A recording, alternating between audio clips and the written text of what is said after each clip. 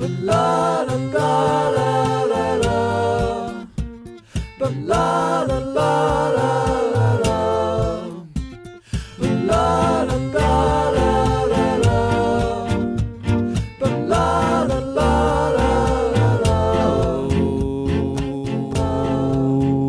la. Welcome everybody in the world to the Michael Dupree Variety Hour on every podcast provider in and around God's beautiful blue-green orb that we call planet Earth. I am your king, Michael Dupree, and it is the first episode of November, baby. It's Christmas. It's time for Christmas, y'all. No. It is. Thanksgiving's not a real holiday. It may be my favorite holiday, but we can all agree it's not real. True. That 4-day weekend is real, though. Yeah. Yes. You know what? You're right about that. I think it's my favorite holiday, Thanksgiving too, is the best. It's the You don't- best holiday. Look, you don't have to get in. You don't have to stress out for a month figuring out what you're going to wear on a holiday. Exactly. For a costume. I was Mario this year, and I won a costume contest, even though it was like a $30 costume off Amazon. But I think it's because it was a paired costume with my brother, who was Luigi. So There you go. people thought it was cute. And then Christmas, you gotta spend like $400 freaking dollars to just buy everyone you care about a present. Yeah. And hopefully they like it, or hopefully it's something they ever use again. But Thanksgiving, it's like, man, I'm just gonna eat. I mean, sure, you got to have the one person that actually cooks. But Yeah, you gotta have that person. So far, I haven't been that person yet, so it's great for me. I just got to drive, eat, leave, go home, sleep, wake up, call my dad, go bed, go home, go sleep. If you've never listened to the Michael Dupree Variety Hour before, it is an art showcase and comedy show where we feature local musicians, painters, poets, artists, sculptors, directors, writers, improvisers, and more. We have not had a sculptor on the show yet. That was going to be my first Yeah, question. I was Yeah, gonna still ask. haven't. Nope, still no sculptors. Maybe one day. I put it in there as like an open invitation. Right, yeah. Calling all sculptors. If you are a sculptor, Were you in one of the bands that said that you know a sculptor and you were going to help me? Because I I've had a don't couple recall. bands. I don't think so. Okay. I'm trying to think if I know any I I don't have a I grudge. don't know any sculptors. I don't Yeah. remember personally. specifically who, but I can't tell you how many times I've said I haven't had a sculptor, and then the band I had on, it's been like, oh, I know a sculptor. I'll connect you guys. And they These never infamous did. sculptors. Yeah. Yeah, right. oh, okay, yeah. So maybe one day. Maybe one day we'll have a sculptor. Until then, we don't. And the Michael Dupree Variety Hour is also the world's only mandatory podcast. So welcome back, everybody in the world. We have a very litty-titty show for you guys today. Later on, we will be joined by a man by the name of Magnus Borgson. He's a line manager at the helium tank factory, which is very exciting. I've never met anybody who's had... I didn't even know... I guess there has to be a helium tank factory, but I never have met anybody who's worked at one. It's kind of like train conductors. Like, there's trains all over the place, right? Have you ever met anybody, though, that's a train conductor? Not one time. No. Not Never. once. Wouldn't it be cool? Like, I feel like that'd be such a cool job. That's like the modern day cowboy almost. Yeah. They Like, get to wear like the cool truckers, outfit, but you too. don't Yeah, you have wear to the little hat, the steer. overalls, the little stripes, and yeah, you don't have to steer, but you go all over the country, and you're just like, Yeah, just and pulling the horn. Toot toot. oh man, it seems like such a like a nomadic life. It's like the boxcar hobo, but you actually make a living Yeah, doing it. you're not Supposed to be risking there. your life. Yeah, you're just Yeah. shoveling coal into the. Do you think he into- shovels the coal? Or is there somebody... Oh, he definitely He's- does not shovel the Right? don't I think don't think he's so? shoveling the coal. No. That's the job I don't want to do. I I just don't want to think be they in even the. use coal anymore. Yeah. Well, Well, then what do they I think use? they brought it back. Now They brought it They're using back. coal again now. Coal What do is we- in. Coal's back Electric in, powered, yeah. electric powered Regressive. trains. No thanks, sir. Trains are cool. My grandpa liked trains a lot, but you know what? He's gone now, so I guess they're not cool. But right now, we are joined by three very awesome people. They are they are the crew and cast of the some members of the cast, some members of the crew of the short film Bruised Fruit, which is a Michigan-made film, and it is debuting. It's making its debut this Saturday, the 9th, at the Ant Hall, and there's an awesome show to accompany it. So we'll get into that, but first, let me welcome writer and director Christopher Jarvis, producer Abigail Jaski. Did I say that right? Yep. Hell yeah. And producer and lead actor Alex Mites. Welcome. Hey, Michael. Thanks for Hi. having us, Michael. Thank you for coming back to the show. And you guys, I believe you've all been on the show. You've been on the show before, Alex? I can't remember. Yes, Yep. yes, you have. You have. You totally. But yeah, so ancient language. It's a family reunion. It is. Welcome who's back. Look who's back too. Look who's talking to. The best sequel in history. Yeah. Hands down. Wait, there was a third one with a dog, wasn't there? Or was the I- second one have I the dog think- too? No, I think the third one was like the dogs. like the Hell puppies, yeah. Hell yeah. Look who's talking 3. What a great trilogy. Let's never Yeah, talk classic. About. Yeah. So Bruised Fruit is I wouldn't say it's coming of age, but it's coming of accepting your situation. But before we get into I got a chance to watch it ahead of everyone else, and it is fantastic. I'm very excited for everyone to be able to check it out, but we'll get more into it in a moment. First, let's go around the table, say who you are, what you did in the film, and if you had to eliminate any holiday and you had to do it on live television execution style, brutal and bloody, what would it be? Let's start on this side of the table. Okay. I'm Chris. I wrote and directed Bruised Fruit. If I had to murder any holiday on live TV, it would be... man, there's so many holidays I want to murder. Yeah. It's hard to pick one. Yeah. You told me you didn't like Halloween. I hate Halloween. You hate Halloween? I do, yeah. I shouldn't have said that. Now everyone knows. Yeah, now this everyone is a knows. mandatory podcast. It's been my secret for so long. Well, now it's out there. You know what it is, though? It's exactly what you said earlier when we were talking about the whole stress of getting a costume together and all that. Yeah. I don't have the... Well, because then you show up to the party. You want to go to the Halloween party Yeah. because all your friends are Yeah. there and there's the drinks. Yeah, and so I don't hate Halloween. I hate the stress of it. Yeah. I get that because Yeah. like you don't want to show up and be like, oh, I'm the guy not wearing a costume. Oh, I'm dressed as like like guy. You know? Yeah. But the worst. Oh, where's your costume? Yeah. You had a costume this year, Chris. I had 3 costumes this year, actually. Yeah. But none of them, they were all provided for me. I Yeah. didn't do anything. that's what happens when you make it big, man. Yeah, People exactly. bring your Halloween Yeah, costumes I to know. you. I know. This is the first year I was like, oh, I made it. Like, people are giving me costumes. Yeah. My wife is the same way. I was actually kind of getting excited about this year. I'm like, oh, I got this costume and stuff like that. I'm like, well, you should dress up too. And she's like, actively hates it. Like, she wears like cat ears and that's it. Yeah. So I get it. Yeah. I mean, I don't. I participated. This is my first time dressing up in a costume in years, and it was kind of fun actually. I think I'm back in the spirit of it, but we'll see if I feel that way next year. Next on the table we have. My name's Abby, and I was a producer on Bruised Fruit. And if I could, And also a cameo appearance. yes, I pretty did much. have a short appearance in the That's true. film that I can continue to keep forgetting about. And if I could murder, are we using the word murder? Is that Yes. kill? Execute. Murder don't isn't, it's not PC in 2000. Yeah, I don't We know don't if I say should be murder saying here. that. If I could murder any holiday, I would have to go with St. Patrick's Day. St. Patrick's Day. I Why is hate- that? I hate St. Patrick's. Wow. It's such a, I don't know, Abby hates the Irish. over the top. I'm very Irish, by the way. I know. Okay. I know. It's just obnoxious, It is. honestly. What's the point Yeah. at this point? There was probably a point in the first place, but now, Yeah, not what it's become. yeah. What have you become? Yeah. Yeah, I don't. That's a good one. Yeah. How would you do it? How would you execute it? I guess it would have to be just a swift Guillotine? guillotine. Yeah, that seems fair. That seems appropriate. And last and maybe least, we Thank have. you, Michael.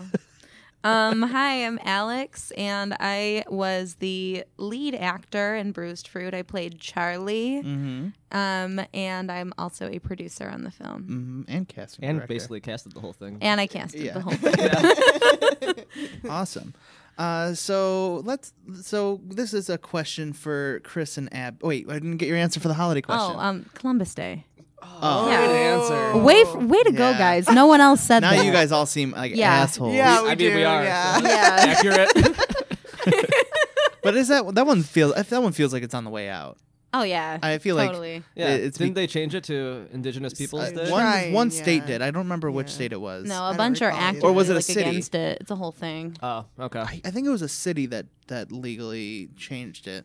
Okay. But people still get the day off for it and everything. Or some people do. Yeah, I didn't either. Which I don't really need to have that day off in honor of Columbus. Yeah. I'll work, thanks. Yeah, The one day I actually want to work. Yeah, I'll work double. Yeah. That's a good answer. Very Thanks. good answer.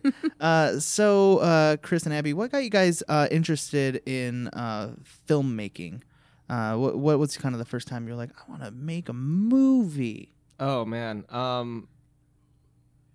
When I was in I think it was in high school when I started just like discovering, because like when you're a kid, you watch like Star Wars and Indiana Jones, like all the like classics or whatever. Mhm. And then as you get older, you kind of like discover like weird art movies and like all the weird stuff that's getting made. And I think that was like the first time I realized like, oh, like there's actually like people making these movies. They aren't just like Robots. they are just like products of like these huge studios. You know what I mean? Yes, So like yeah. that's what first got me interested in it, was just like getting turned on to all these weird movies in high school. Yeah. Yeah. And what about you, Abby? My background is also in photography. So Mhm. while I was in college, we also had to do some video stuff. And I guess, I kind of strayed away from it for a while. But then moving back to Detroit and meeting Chris and working on some different projects with him kind of got me back into it. I forced her. Very nice. And so, kind of, when you were talking about, like how art movies are like someone making it, not a big product of a studio. I'm sure you're familiar with the controversial quote unquote statements by Martin Scorsese Oh, yeah.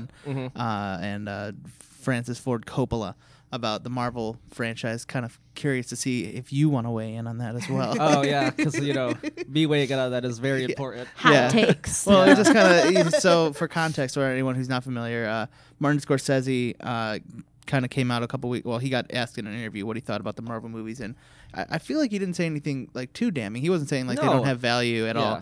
all. But what he said was like it was more of like a theme park ride Mm-hmm. than actual cinema. Yeah. Where Francis Ford Coppola was a little more aggressive about it, but he called them like despicable or something like that. Yeah. So what do you think? I then? gotta say I agree with Scorsese on this Yeah. one. Yeah, I'm not a fan. Man, there's a lot I could say about this. Yeah, it's just it's not, like he said, it's not really cinema. It's more like they're like these event movies where you go and it's just like I don't know. It's, No, I think I'm on the same page as you, and it's funny because I love the Marvel movies. Yeah. Like I really like I see them when they come out, and I have a lot of fun watching them. But even I kind of agree that they're not really cinema in the same way that something like Goodfellas. Yeah, for I don't example, think there's anything wrong with them as It's going to seem like a very try-hard example. I feel like. yeah, as I don't think there's anything wrong with The them Lighthouse. as entertainment, but like it's getting to the point now where a lot of other types of movies they're not really able to succeed because there's no room for them. Like Yeah. theaters are Yeah, people are just seeing Marvel and DC Right. movies. Yeah. They're not watching anything else. like Right. Disney's kind of monopolizing the entire film industry right now, which is rough, disheartening. It's problematic. Yeah. And they have this vault now where they're Oh yeah, did you hear about this? Yeah, I read about that. Yeah, they're vaulting away like All the old Fox like movies? Fox movies. Yeah. Goodbye, So, like- Raising Like, oh Arizona. yeah, you can't watch these. Sorry. So there's all these like small indie theaters around the country who like show these old movies, and now Disney's like placing cease and desist orders on them, and like they can't show these movies like on their anniversaries and stuff like that. And it's just like Yeah. It's weird to me because they're specifically going after like the little guys. yeah. Yeah. Because you'd So think like, oh, unnecessary. we're a small theater. I mean, in a as if there random already town. wasn't. Because like something like just I'm thinking about it right now because I really want to see it. The Lighthouse, for example. I feel like you can't see that in like like a big cinemaplex. Like you'd have to go to like the Main Art Theater or something like that to go see it. Yeah. Or like Parasite or something like that. Like those man. movies, you're not gonna see them. Those are like my 2 favorite movies of the year. Really? So good. Both I haven't seen, but I've heard amazing things Definitely about go all of see them. yeah. But yeah, those movies I mean I might be wrong, but I feel like they're not going to be in your like Imagine or AMC theater shows. Probably not. You're going to have to go to like an indie theater Yeah. to go see those, which is, you know, those are the movies that I feel like are probably pushing the medium further along. And For sure, yeah. you know, all the movies that are in the cinema, which makes sense because of the movies that people are seeing, but there's something to be said for it. Yeah, definitely. I don't remember how we got down this rabbit hole, but Damn Scorsese. Yes. So Alex, so you are the lead actor in Bruised Fruit, and you've kind of been acting in several different things for a while. You shot a pilot earlier this year for a show, and you've just kind of been acting for a while. You have your own show that you do regularly. That's you know, it's acting as well. It's kind of an enhanced, like a hyperbolic version of yourself, but Totally. still a performance. When did you first get interested in acting? I started acting when I was in middle school. I did competitive acting. So Wait. Yeah. It's called forensics. I mean, Alex Knows It All is also still kind of competitive Oh, acting. yeah, she is. That is competitive as well. Wait, so competitive acting? I know. Yeah, competitive acting. I started doing that. I did well, and then I What is competitive acting? Okay, so forensics is you are in a room, like a classroom, and there's maybe 8 other kids that are also performing. I did storytelling in particular, so I'd read children's books and do character voices and stuff. Huh. And then there's just like a random adult, and they're the judge, and they write down on a scorecard, like, you know, It's like the Olympics. It's like the Olympics, but for character voices and storytelling. I did that, and I did well, so I started coaching. When I got into high school, I coached the younger kids, and I was still competing in high school.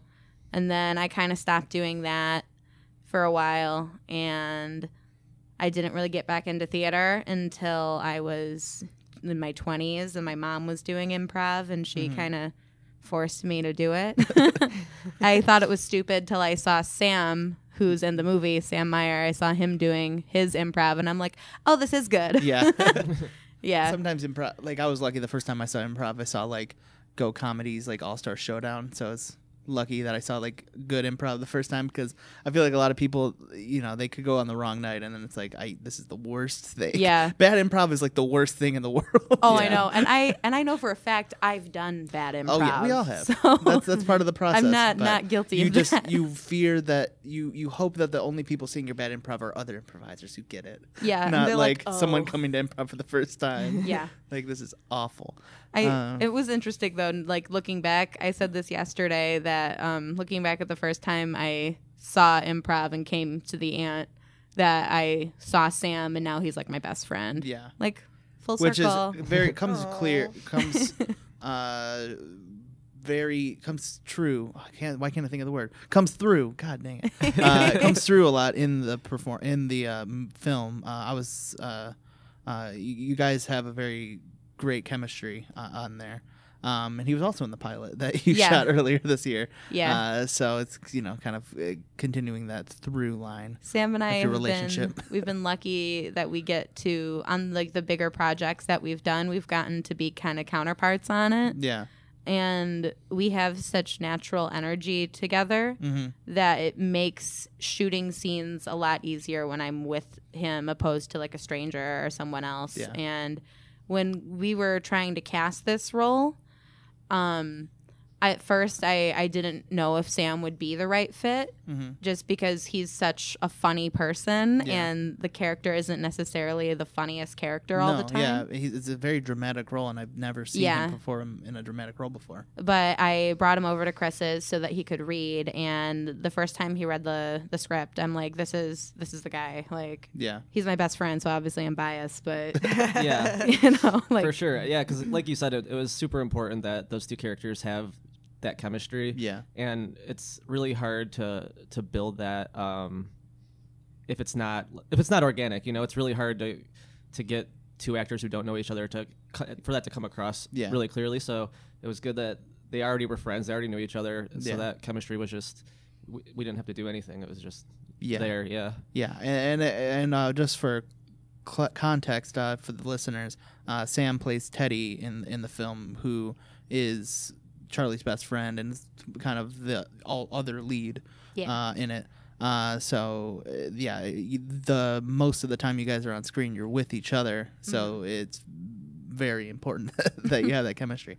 So that kind of leads me into my next question about casting, because Alex, you were the casting director essentially of the film, and I felt like the ensemble, because it wasn't just the two characters. There's a whole kind of small community of people who interact throughout the entirety of the film, and they also had such a charm and energy about them. So what was kind of your approach for casting those people? After I read the script, Chris was like, okay, we need to find people for this, and this is going to be the toughest part, because we can't just call for actors. We need to find people that can do improv specifically. Because what made this film have that vibe to it, of the community, of the connections, was that a lot of it, Chris was confident enough in the actors to put on them. Yeah. So in the script, we'd have space for improvised scenes. So when you do see the campsite, like 80% of that is not scripted lines. Really? Yeah. And you just kind of had like story beats that were like, okay. Yes. I would kind of just tell them like what the scene needed to be, and then gave them the freedom to like get there however they wanted, like this is how the scene needs to end. You guys just do your thing and try to get there. And then we spent a lot of time shooting those scenes.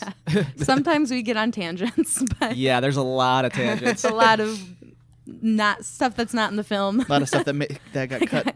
Yeah, tons of stuff. Yeah. But when I was trying to find people for that, I'm thinking physically, who can I see living in this community? So you have someone like Kelly who, she forages, and that's her job. It's her day job is foraging and gardening and stuff. And she's got such like a carefree spirit. Oh, in general, totally. So. Like I can 100% see her out there, and So we're thinking who looks like they could live in a situation like this, and then also I wanted to cast people that knew each other. So we did have a connection between most of the people in that scene. There was two people that I hadn't met or worked with until we got to the shoot that day. We had a Brill and Austin, and they both did great. Yeah. I had not met them before. Chris casted them, and they're now both their first times acting too. Yeah, and they Really? did great. Yeah. That surprises me because they did a great job. They have in a that as super cute scene where they're like dancing, yeah. and that was another thing that was improvised. It came out of nowhere. So I think that when it came to casting, we're just thinking who can have these real and honest moments. Yeah. And it's interesting because like especially with your character, like your character is very close with Teddy. And a lot of the themes in this film kind of go into family and like who you trust, I feel like, and where you're kind of like feel at home. And a major point of this film is that all these characters are homeless and they live in this campsite outside of town. And it's interesting how different your character Charlie's interactions are with the rest of the cast, other than Teddy, because to them they seem almost like they're not the same kind of family that you see as Teddy's character, or I mean Sam's character. That makes sense. So kind of how did you approach that role of like getting into the mindset of somebody who's had a lot of trauma and doesn't trust a lot of people? Well, that's easy because I have a lot of trauma and don't trust a lot of people. Yeah, I was gonna say easy, right? Yeah. Fair enough. I've not been homeless, but I have been between places of of living, and I lived in my car for like I don't even know if I told you guys this. You didn't tell me that. I lived in my car for like 3 months. Wow. Yeah. It sounds sadder than it was. It was pretty much like a decision. Like I Yeah. decided to do it. I had left college and decided to go to massage school, and I had 3 months before I could move into my other place. And I just decided that a bunch of my friends were in Ann Arbor, and I would just drive my giant car into Ann Arbor and park it somewhere and live out of it. And then it became Snowmageddon, if anyone remembers Yep. that. Mm-hmm. And I quickly realized I can't do that. So Yeah. I moved into my friend's walk-in closet. Oh, wow. Yeah. Oh, boy. Yeah. So I've had experience with not knowing where I'm going to be every night and just kind of, figuring it out. And I feel like Charlie's character is very much figuring it out. Like she wants to have everything together for her community and her friends that all live with her in this commune campsite. But she's very much like flying by the seat of her pants and just trying to figure out how they're going to eat tonight and how they're going to, who's going to, Yeah. who's going to sleep where and is everyone okay? And Another aspect of the character, though, is not only, just having to kind of live, day by day, but also you have these big aspirations about yeah. being famous, and making a lot of money and making a huge impact on the world. Like, Delusions of grandeur. yeah, Yes. yeah. Well, and it's kind of, not to get too much into it, but the character. It seems like the character's had these kind of aspirations since she was a child. It was kind of like built into her. Totally. So I guess, Chris, what were the what made you kind of like want to write this kind of character, and what kind of inspired you to go down this direction with the themes of this film, and how I feel, because your last couple films have also had female leads, right? My last one did, yeah. What's kind of the difficulty of writing for a female lead, being that you yourself are I'm not not a a female female. lead? That's a lot of questions. Yeah, sorry, I thought of that question. That's what it's going. I mean, as far as the aspirations go, and Charlie, wanting to be famous and wanting to write a hit song, as she puts it, that just came from like my own aspirations as a musician and like yeah, seeing myself fail. Sure. And that, I mean, when you're young, nobody sees you have these aspirations and you think that your dreams are going to work out, and it's like, there can only be so many successful people out there, so that all of that was just like me writing about having to come to terms with my own letdowns. yeah, Yeah. So that's where that came from. As far as writing female characters or women characters, I don't know.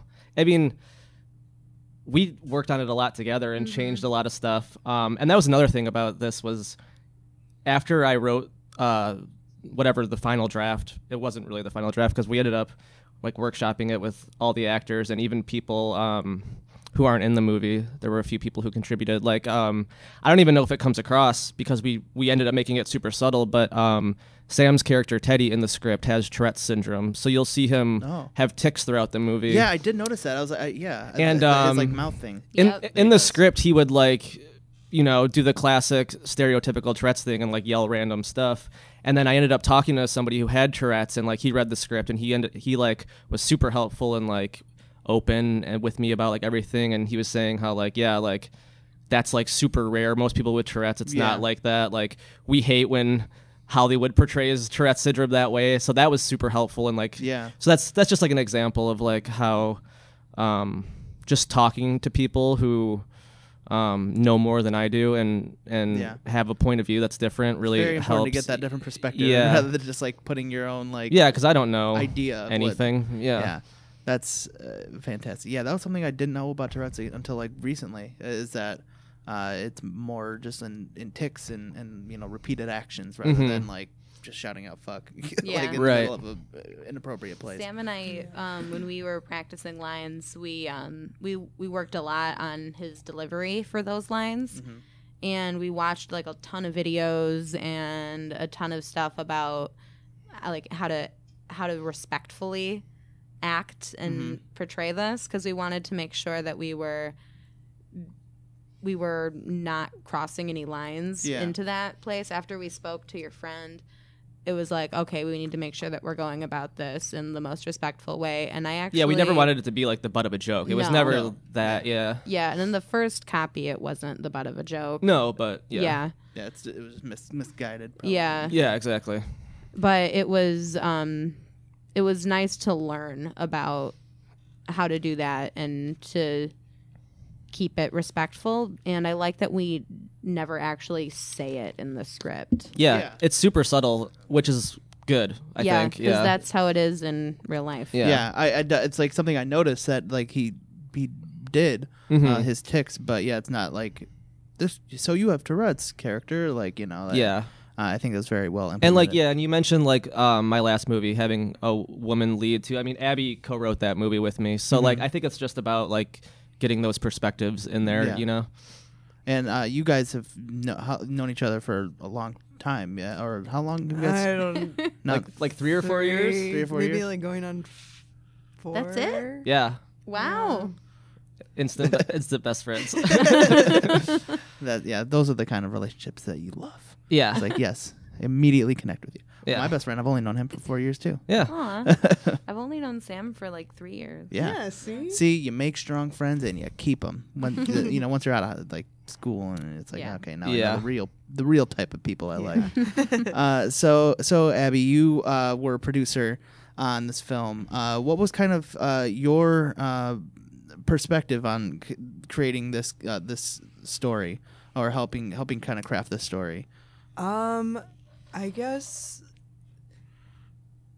going back, I think it was almost like 2 years ago when you shared like your initial script. Yeah, I started writing this like 2 years ago. Yeah. So, it was interesting to see Chris's original script to what it evolved to for the actual film.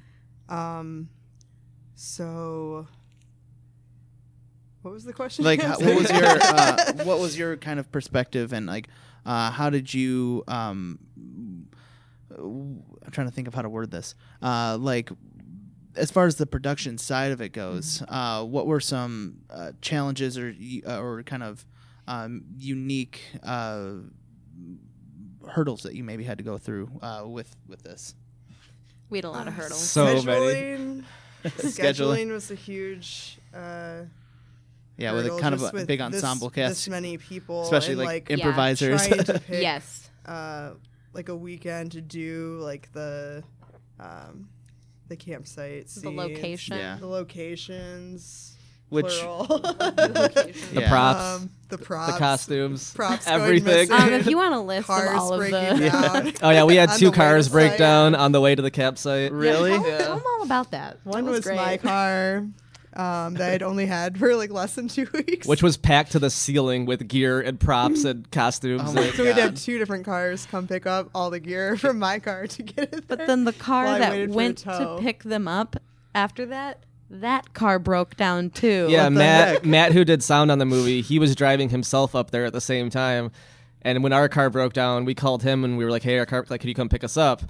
And then like 5 minutes later, he calls me back. He's like, "Dude, I just got into an accident. My car's totaled." And we were like, What? "What is going on?" And Abby, Is he okay? Yeah, he was. Everyone was Yeah. fine. Yeah. yeah. we still shot that night, I think. Yeah. Abby's car and Matt's car were the same year, make, and model. Yeah, they had the same car too. They should have recalled those. 2011 Honda CRV. Oh my If you God. have one, beware. But I was like, "Yep, all right, the movie's over." I'm like sitting on the curb, like crying, like, "All right, God doesn't want me to make this movie." I'm like, Chris, stop crying. This is gonna be fine. I sent our set director, our set designer, I don't know what her title fully is, my friend Taylor. We sent her down in her cute little tiny blue car, And I'm that was like- my first time meeting her. Was her picking me Yeah. up? Yeah, I'm like, she's on her way, yeah. because I was Yes, there we're with probably Austin like and a 15 minutes from the From the location. campsite. Yeah. So how did, from your perspective, Abby, how did the themes kind of evolve since the first draft and until now? Oh jeez. The first draft was completely different. Yeah. Yeah, the Yeah. first draft was very, very different. I think just honing in on family and not necessarily the family that you're born with, and choosing family like became like a larger theme as even like production progressed, and the chemistry between Charlie and Teddy in the movie was apparent while we were filming. So I feel like that became a major theme compared to the original script series of scripts, and I feel like that's like what like made the movie as special makes it so emotionally it is. charged. Speaking of emotionally charged, Chris, in addition to writing and directing it, you also scored the film, and I feel like the sound design and the score of this are huge elements in what kind of make it so poignant to throw that word out there. So it's kind of a mixture of kind of ambient soundscapes, but also that are like kind of heavy with like synth sounds and stuff like that. But also you have these more minimalist moments where it's like just like a single piano or a guitar with an accordion kind of thing. How did you kind of approach the balance of this, and what was your I'll just answer. I keep tacking on extra questions. That's fine. How was your approach to creating the balance between these two? I don't know. I made a ton of music for it, and then I just kind of had to see what worked and what didn't work. I had a lot of stuff that was like maybe like bigger or even more minimal, or I just had a whole range of stuff that I was making where I was like, oh, okay, I think maybe this could work for this scene, like, and then it wouldn't, or like it would. There were some things, like I started making the music before we even started shooting. Like when I was writing the script and working on the script, I was also working on the music too, because I like just had ideas for how I wanted certain scenes to feel. And like a lot of the time, like that stuff didn't end up working because you can't really the movie you see in your head is not ever what you actually get. But like for like the scene where Sam's character is pushing Alex's character like in the shopping cart, like I think that was one of the first songs I wrote, and I wrote it for that scene, and like it just ended up working perfectly. Perfect. So kind of that swelling kind of like trying to remember the string one. Yes, so yeah, it was just experimenting and like just trying different things and a lot of trial and error. So were some of the songs that you put together for it, were they kind of composed after the film was kind of had a rough edit going, and then you could like see how the scene breathed and then kind of apply the songs afterwards? Actually, no. So every song in the movie I made before we even started shooting, really? Except for the song at the very end. Okay. That one, I didn't have anything that was working, and I had to make it once I saw the edit. And yeah. Interesting. So what is the kind of pacing and the editing dictated by the actual sound, by the actual score? Sometimes, yeah, for sure, yeah. Especially like in that piano scene you were talking about, like that was one of the scenes where I really had to cut it to the music because it was so specific. And I like when I recorded that song, I didn't like record it to like a metronome or any kind of like, it's just I just did it one time and that was it. So like I couldn't really go back and like edit it or anything, you know what I mean? It was what it was, so I had to kind of edit the scene to fit in that. But the rest of the songs I could go in and kind of manipulate and change to fit, to fit either the time constraints or like the feeling. Mm-hmm. Like that original song that I was saying in the shopping cart scene, like the first version that I had of that song was like this like huge orchestral arrangement with all these horns, and like it was like that song's epic. The one that's in the movie is epic, but the original one was like so epic. It was almost like it was absurd how epic it was. So I had to like scale that back and like take a bunch of stuff out, and that's what I kind of liked about it was it didn't it felt grounded in a way that felt in line with the rest of it, because a lot of the themes and the characters and situations are stuff that people actively don't like to think about. They'll ignore, they'll kind of pass people, it's issues that people don't like talking about or thinking about. So I feel like it was all kind of very cohesive. The acting was very grounded. The story was very grounded. Everything felt very real. So Thank excellent you. work on all that. And so And you know, it's not just me that liked it because it's been accepted into, or it's screening at the Hell's Half Mile film series and their Made in Michigan Shorts series in Bay City.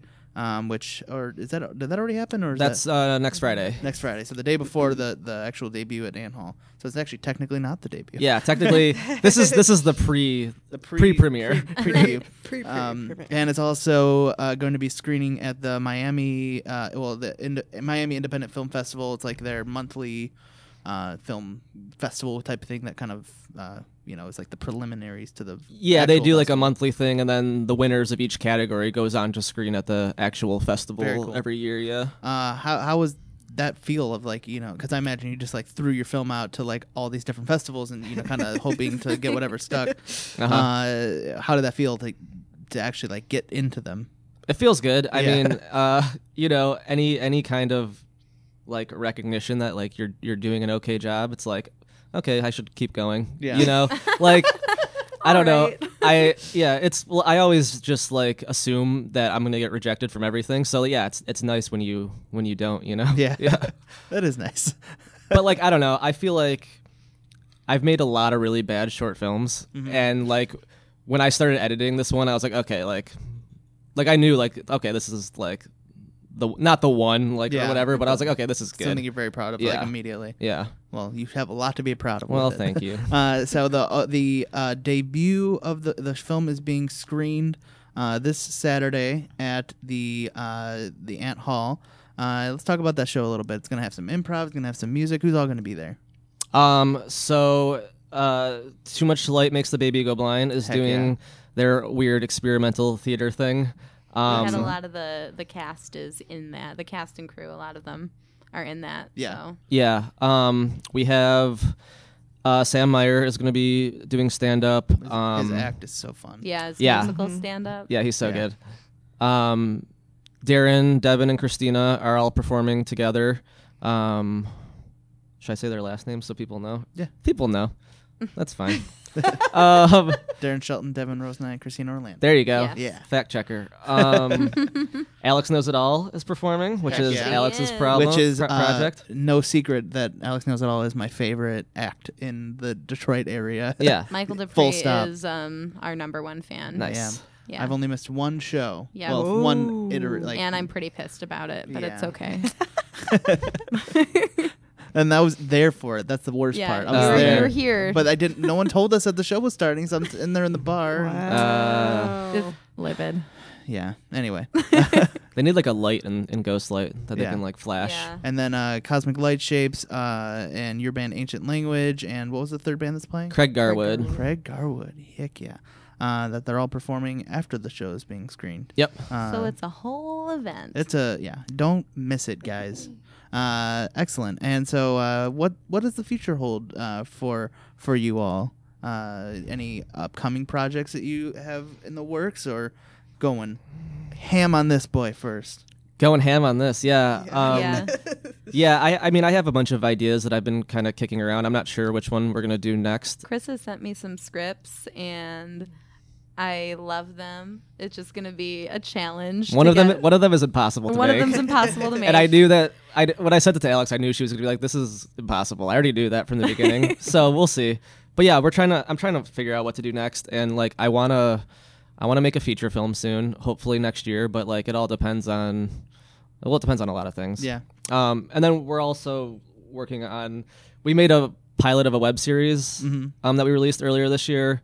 And I don't know if we'll ever make a second episode, but But it's very funny. I would like Constantly to. coming up with ideas. We for have it, like it's 100 really- ideas, but like I don't know. We just gotta like get in it and Tell them the name of your It's web called series. Relax. it's called Relax, and you can find the first episode on YouTube, and it's like a absurdist surreal comedy show. Love it.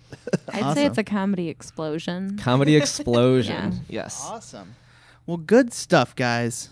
Excellent stuff. So we have to move. We take not really a break, but I want to introduce our next segment.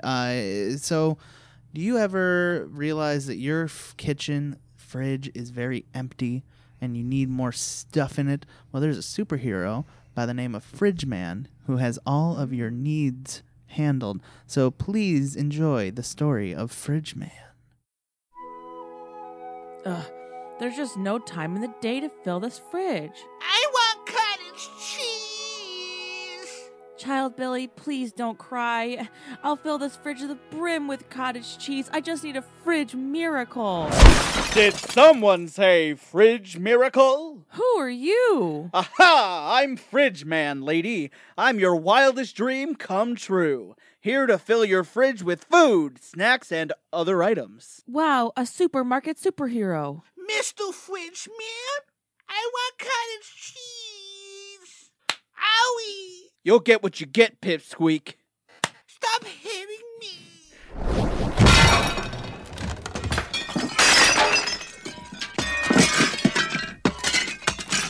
There you go. Fridge miracle completed. Your bill will be sent via email. Thanks, I really appreciate... Sorry, lady, I simply do this for the self-validation. I could care less about your appreciation. I'm off to suck the juice out of the bruises on peaches. Fridge you later. Wow, a real-life superhero. I bet he gave me so much cottage cheese. Let's check it out. Oh my gosh, the smell, it's unworldly. It smells like one of my diapers took a shit on another one of my diapers, where a dead bird is covered in more of my shit. There's nothing but trash, moldy food, leftover milk, and a pile of old Reader's Digest. Not even any moldy cottage cheese. The entire fridge is full of trash. He somehow managed to spread black mold throughout the fridge within minutes. I've never seen anything so aggressively awful. I'd love a bowl of aggressive cottage cheese. It looks like you're shit out of luck, kid. Oh, nuts! I don't care if there's a peanut allergy present. I'll spread moldy peanuts all over this bitch. Fridge man, away! Bum bum bum, Fridge Man stinks so bad. He's Fridge Man, for making all the kids sad. Fridge Man needs a hefty bill. Fridge Man, make the fridge smell like roadkill. Yeah, Fridge man. He's a healthy boy. Alex had to run, but I am still joined by Christopher Jarvis and Abigail Jasky. Welcome. But also, we are joined by my next guest. He is a line manager at the Helium Tank Factory. Please welcome Magnus Borgson. Hello. Hi, That's me. Hi, Magnus. Hi. Yes, it's great to be with you, Mike. It's great to have you on the show. Thanks for inviting me. Are you nervous, or is this how you talk? This is just how we talk. You know, a lot of people ask me what's the deal with my voice. I've worked so long. I'm a manager, as you know, in a helium factory. Most people don't know this, but anytime you have helium, it escapes slowly. So Yeah. the helium has been escaping, and slowly over time, I've always had kind of a higher voice. Yeah. But it got worse and worse as my life went on, as my career went on. And so this is how I talk now. So Mike. it's permanently affected your vocal cords. That's what my doctors tell me. Wow, that's unfortunate. So everyone at the Helium Factory has this issue? Most of our guys that work the lines are they're younger, you know, and they come in for a few years. They come and work go. the line. Yeah, How they long come have you and been go. there? I've been there 15 years now. Oh, okay. So you're a lifer. Yeah, I'm a lifer. Well, that's only in the line. Before that, so I work for Futura Helium Company, which is a division of Marathon Petroleum. And Futura, I've worked at Marathon before that for 10 years, so it's, 25, a little more than that even. Yeah. But 25 years in. Wow. Well, congratulations. Thank you. What's got you so passionate about helium? Well, Mike, you may have heard helium is it's stagnating. There's a shortage going on, and it's kind of a business in crisis. Mm-hmm. Is that one of those noble gases, or? Yeah. It is. Wow. It's the smallest noble gas you could say. Smallest. Yeah, there's just two electrons and two protons. Oh, so it's actually is physically the smallest. So hydrogen is smaller, but hydrogen is not a noble gas. Yeah. Oh, interesting. I didn't know that. So a common misconception I feel like people have about helium. Well, I guess I thought. Well, my initial thought was people thought that if you kept doing helium, that your voice would end up getting higher. But I thought that was a myth. Well, it turns out it's actually correct. Well, if you're under the conditions that I'm under, where my vocal cords are constantly under stress, Yeah. my doctor's telling me that this is just part of it's a little psychological. I don't know how to talk any other way. Oh. And so also, maybe not physically affected your vocal cords, but it's just you're so used to it. Psychosomatic. Yeah, exactly. This is definitely a part of that, they tell me. And so part of it is just that I always talk like this because I have no choice to. I work so many long hours. It's very important for me. I mean, there's a delicate balance now because the lines have to run exactly. Because there's so much less helium in the world now than there's been in 100 years. Why is that? Well, it's the consumption. It's parties. Too many Too many balloons. St. Patrick's Day parties. Yeah. Yeah, what's the demand for helium? Who are your clients? Well, of course, things like Party City and Right. very large parties, and you hear about the festivals in Europe and in the United States. They release thousands and thousands of balloons. Which is bad. It's very bad for the environment, but it's good for the business. I can't really say it's bad objectively. Yeah. It's good. It's sort of good for me. Yeah. But Like, wasn't there that incident in Chicago or something? Like in the late 90s, they released like... I just watched a documentary about that. Yeah. How many balloons was it? I don't know. They were trying to beat It's a the world lot. record though, and It all ended up... they all ended up going into the river, and two fishermen actually drowned that day, Yep. and it took them like a week to find their bodies because there were so many balloons in the water. Do you take any personal responsibility for that? I'm responsible for the line. I mean, I can't really, as an employee of Marathon Petroleum and the Futura Helium Company, I can't say anything really negative. I don't take a position either way. I mean, I'm also married, and my wife wouldn't really approve it if I said anything that was not true. You I'm don't not want to incriminate anti. yourself. But you don't want to incriminate yourself. No. But I mean, speaking as a person, do you feel that the overconsumption of helium in something like that is ethically wrong? I'm gonna have to plead the fifth, Mike. There's things. I mean, personally, I think the systems we have in place, maybe they're not fully correct. Sure. I honestly, it's a huge stress on me just dealing with the line and dealing with my FTs, my full-time workers that are on the line every day, that I have to schedule them and make sure the line's running exactly correct. Because if there's any wrong, very like maybe a 1/10 of a mile per hour difference in this line, the conveyor belt going on, we leak more and more helium, and it's my fault. We lose a lot of money. It's a big You're stress. getting very worked up. It's just serious, Mike. Sorry. So what is the most rewarding thing about your job? It's a good group of people, and Yeah. it's been stable. I've had a long career. I haven't had to move anywhere. Mm-hmm. It's been good. So the primary reason that I had you on the show today is because you had a kind of a major incident occur recently at your factory, and you got kind of a lot of the blame for it, but then there was like a whole court case, and it turns out there were other people who are actually kind of involved in it, and you kind of got cleared. And I know that the kind of legal stuff is done with, so I was wondering if we could talk about it, if you wanted to open up about it. Yeah, I'm really glad you asked that, Mike. Nobody's really, other than in court, I haven't really had a chance to speak out on that incident. Mm-hmm. So we had a huge leak. Mm-hmm. Like the world's largest helium leak ever recorded in human history. Yes. Man-made helium Yes. leak. Yes. And it poisoned the entire city, even though I didn't think helium was toxic. Yeah.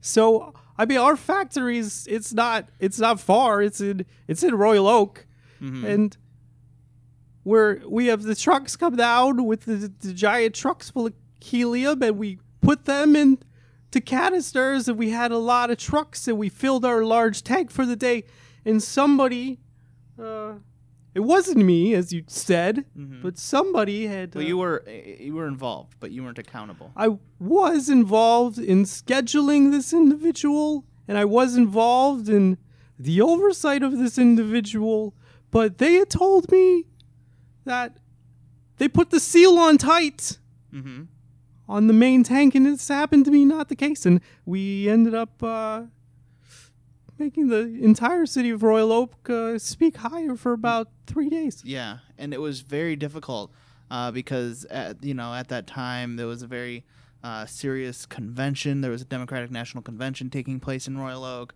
and all the candidates ended up speaking much higher, and no one took them seriously, and that's how we lost the 2016 election. It was a national debacle, Mike. That's true. Yeah. So do you, even though you weren't legally accountable, you didn't see any prison time, like the life in prison that your colleagues got, but do you feel, in the end of the day, like your lack of oversight resulted in Donald Trump becoming president? I really hope not. I can tell you that it has affected me personally. I was in line to go up and up at the company. I had a promotion online, and I ended up being flat. Kind of got deflated, as you might say. Oh, I thought you said fat. I'm like, you're not that big. I did also gain some weight. Oh. Thank you for noticing, No. I guess. I didn't mean to. I thought I misheard you. Well, I certainly hope we haven't contributed to something like, say, the downfall of the nation through... I know what I understand. Like, literally, we're deflating the helium balloons right now. In that period, we had less helium in the nation because our factory let it all out into the city of Royal Oak. And, of course, we've apologized many times.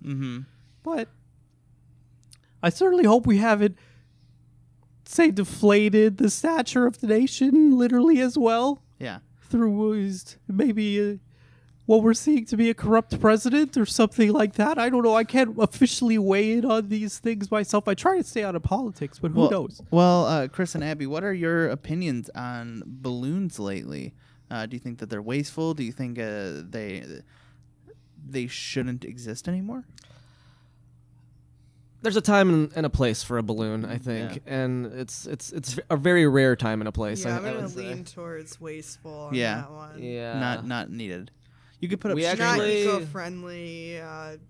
The balloons end up in the ocean or large bodies of water, and it affects the wildlife. And also, just before that, like you bring balloons to someone's house and for a party, and you leave them there. It's like, oh great, now I'm responsible for this balloon. Yeah. exactly. Yeah. We actually had a little bit of a controversy involving helium recently. Ooh, True another story. helium controversy. Yeah, we were at a bar, and it was someone's birthday, and balloons were brought for the birthday. We didn't know any of this until after, by the way. But It was 2 a.m. People started. it was ripping 2 the a.m. People balloons. started popping the balloons and inhaling the helium. So we partook. We had a little fun, and we inhaled some helium. It is fun, isn't it? It was fun, but the person whose birthday it was did not take kindly to that. They saw it as a malicious malicious act. act. Yeah, Uh-oh. So that happened. Yikes. Yeah, but we were just having some fun with some helium, Yeah. You gotta have fun. Yeah. Definitely, you gotta have fun. So Gotta Damn. live your life. Did you get in trouble? we got called out on the internet. Not by really? name, Not by name, but yeah. There was a social media post. So if you're which listening to this, we are sorry. We did not know. we didn't know. A lot of apologies going on today. Yeah. Wow. Oh, well, this is very wholesome then. Everyone's, coming clean about their past indiscretions, usually involving helium. What's the worst thing you've ever done with helium, Magnus? I work in the factory, so of course there's some things. Helium's very cold, right? Helium's very cold. I can't say anything particular, but there are some people who I know, and in my youth, when I first got the job, I can say this. There's none of the managers above me are the same anymore, but we and my wife and I, we like to use the helium for sexual purposes. Oh. What? You know, on the nipples, on the face, you know, whatever. You spray helium on the nipples and face? I think you should use your imagination. I'm not comfortable specifying anymore. But Wow. it's certainly a lot of fun. I could say I think people in America in those respects should light it up. In my fathers and grandfathers, native Norway, were a lot more free with these things. It sounds like dangerous. It sounds like it could be a fatal thing to do. You have to be careful, but I'm saying it can be done safely and fun. Wow. Very interesting. What's the best thing you've ever done with helium? The best thing I ever done?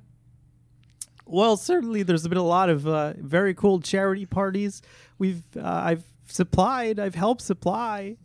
As part of that Democratic convention, there was a big, there's a big Green New Deal push. They had a lot of fundraising, and there were some balloons there. There's some balloons. Yeah, there were a lot of balloons, and incidentally, those also all popped and released helium into the area, increasing the volume of everyone's voice, or increasing the pitch of everyone's voice again, making the Green New Deal effectively dead on the floor. Now you're just focusing on the bad things, I feel like. I feel like I need to give the whole proper context. Yes, I do. Also. So not only were you partially responsible in electing probably objectively the worst president we've ever had, but also responsible for continuing the effects of climate change by killing the Green New Deal. And also you just make balloons in general, which are bad for the environment. I mean, you can argue all these things if you want. I'm not sure if I want to engage with that. I just want to be fair, does he actually have anything to do with the production of the balloons? I mean, he's a line man. Well, yeah, but he does have to do with the production of tanks. Just tanks. Tanks. But how would you feel if I were to call you an eco-terrorist? It doesn't make me feel good. No. It feels terrible. Yeah. But would you consider it an apt description? Some may say. I would not. Okay. I wouldn't be in this job that I'm in if I thought I personally was an eco-terrorist. I've never seen myself in that capacity. Good. What do you see yourself as? I see myself as a man with a dedicated wife who's worked the same job, basically in different capacities a little bit, but why did you specify dedicated wife? Because she is dedicated. That seems like a strange qualifier to use with your wife. Like most people would just say like loving wife or something. Why something happen? It's I think we are dedicated to each other, and there's a beauty about that. It's not necessary. It encompasses love, but it also encompasses that we are respectful and that we take care of each other and these sorts of things as well. That's my personal feeling. That's good. Does she feel the same way? I'm sure she does. Good. Sorry, I didn't mean to grill you on your relationship. It seems like it's an uncomfortable topic for you. There's a lot of things that are uncomfortable topics for me, Mike. Yeah. Give me a list. We've already covered helium shortage, the legality of helium, the helium shortage, your marriage, the incident that we spoke of earlier. Yeah. 2016 election. Uh-huh. The city of Royal Oak in general, although I was born there and lived there for many, many years of my life. You don't want to talk about it? My hometown is a very touchy subject now. Mm-hmm. There's a lot of people that hate me. I go back to my high school and they're like, you did this to our voice. It's humiliating. Yeah. Anything else you don't want to talk about?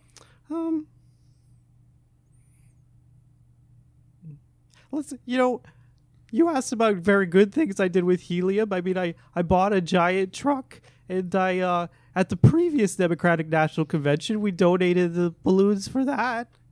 Wow, a giant truck. That must have taken up a lot of fossil fuels, huh? There's a little club of us at the Marathon Petroleum Company that are involved in democratic politics, and we decided it was a good thing. We would donate our own monies to pay to the company at a discount that we get, and we supplied all of the helium, an entire truck. Well, I'm glad that you feel good about yourself. I do, Mike. Good. Do you guys supply any helium to Disney? Oh. I'm glad you asked that, Abby. Is it because my voice kind of sounds like Mickey Mouse. Is that what you're asking? Oh no, I just assumed that they had balloons up the wazoo, and their parks and stores and. Well, we are the exclusive supplier, so. Wow. So yes, the answer is yes. The answer is yes, and also there are rumors that the actor that does voice Mickey Mouse does consume quite a bit. This comes full circle to our Marvel conversation earlier. Yeah. What's your opinion on the whole Marvel being cinema thing?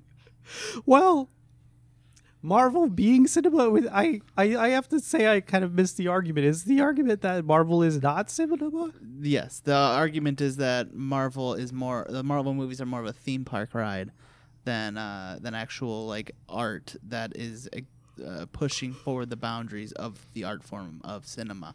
I think that's ridiculous. I think it certainly is cinema.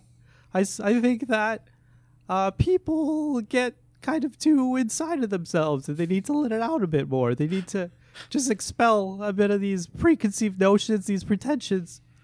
And I certainly think it is cinema. Now, if you're asking me about something like, I don't know, maybe like some of the first Punisher movies, or was some of those that were Blade 2. Blade 2, yes. Certainly those aren't high art, you could argue, but does it need to be? Would you call Iron Man 2 high art? I think to a child in the right fair enough, in the right perspective, and if you gave him maybe like a whole mess of balloons to watch the movie with, maybe it could be a very artful experience. That's fair. Well, thank you so much for being on the show, Magnus. Thank you, Mike. I appreciate you. And Chris and Abby and Alex, thank you guys all so much for being on the show. Where can people find more from you? Thanks for having us. Where can people find you. more? The internet? Yes. The internet at large. We're on the internet. Yes. We're on the internet. Instagrams or anything you'd like to plug? Or Yeah, you can follow us on Instagram, Core 4 Productions. That's our production company. I also have a YouTube channel with a bunch of our videos. It's just my name, Christopher Jarvis. Search that. Yeah. Awesome. Great. And people can find the screening of Bruised Fruit this Saturday at the Ant Hall. There's improv and music and a great freaking movie for you to watch. Doors are at 7. It is an early show, just a reminder. Yes. Yes, get there early. Don't go there at 8. Yes. Dingus. Great. Thank you also so very much for being on the show today. We will be back next week with Barely Own. Bye. The Michael Dupree Variety Hour is powered by Pinecast and is a member of the Planet Ant Podcast Network. If you like what you heard today, give us a 5-star rating and a review on Apple Podcasts if you're so inclined. And follow us on social media at Facebook, Twitter, and Instagram at Michael Dupree VH. The theme song for the Michael Dupree Variety Hour is Don't Weigh Me Down by Broadcast 2000. Thank you so much for listening. We'll see you next week.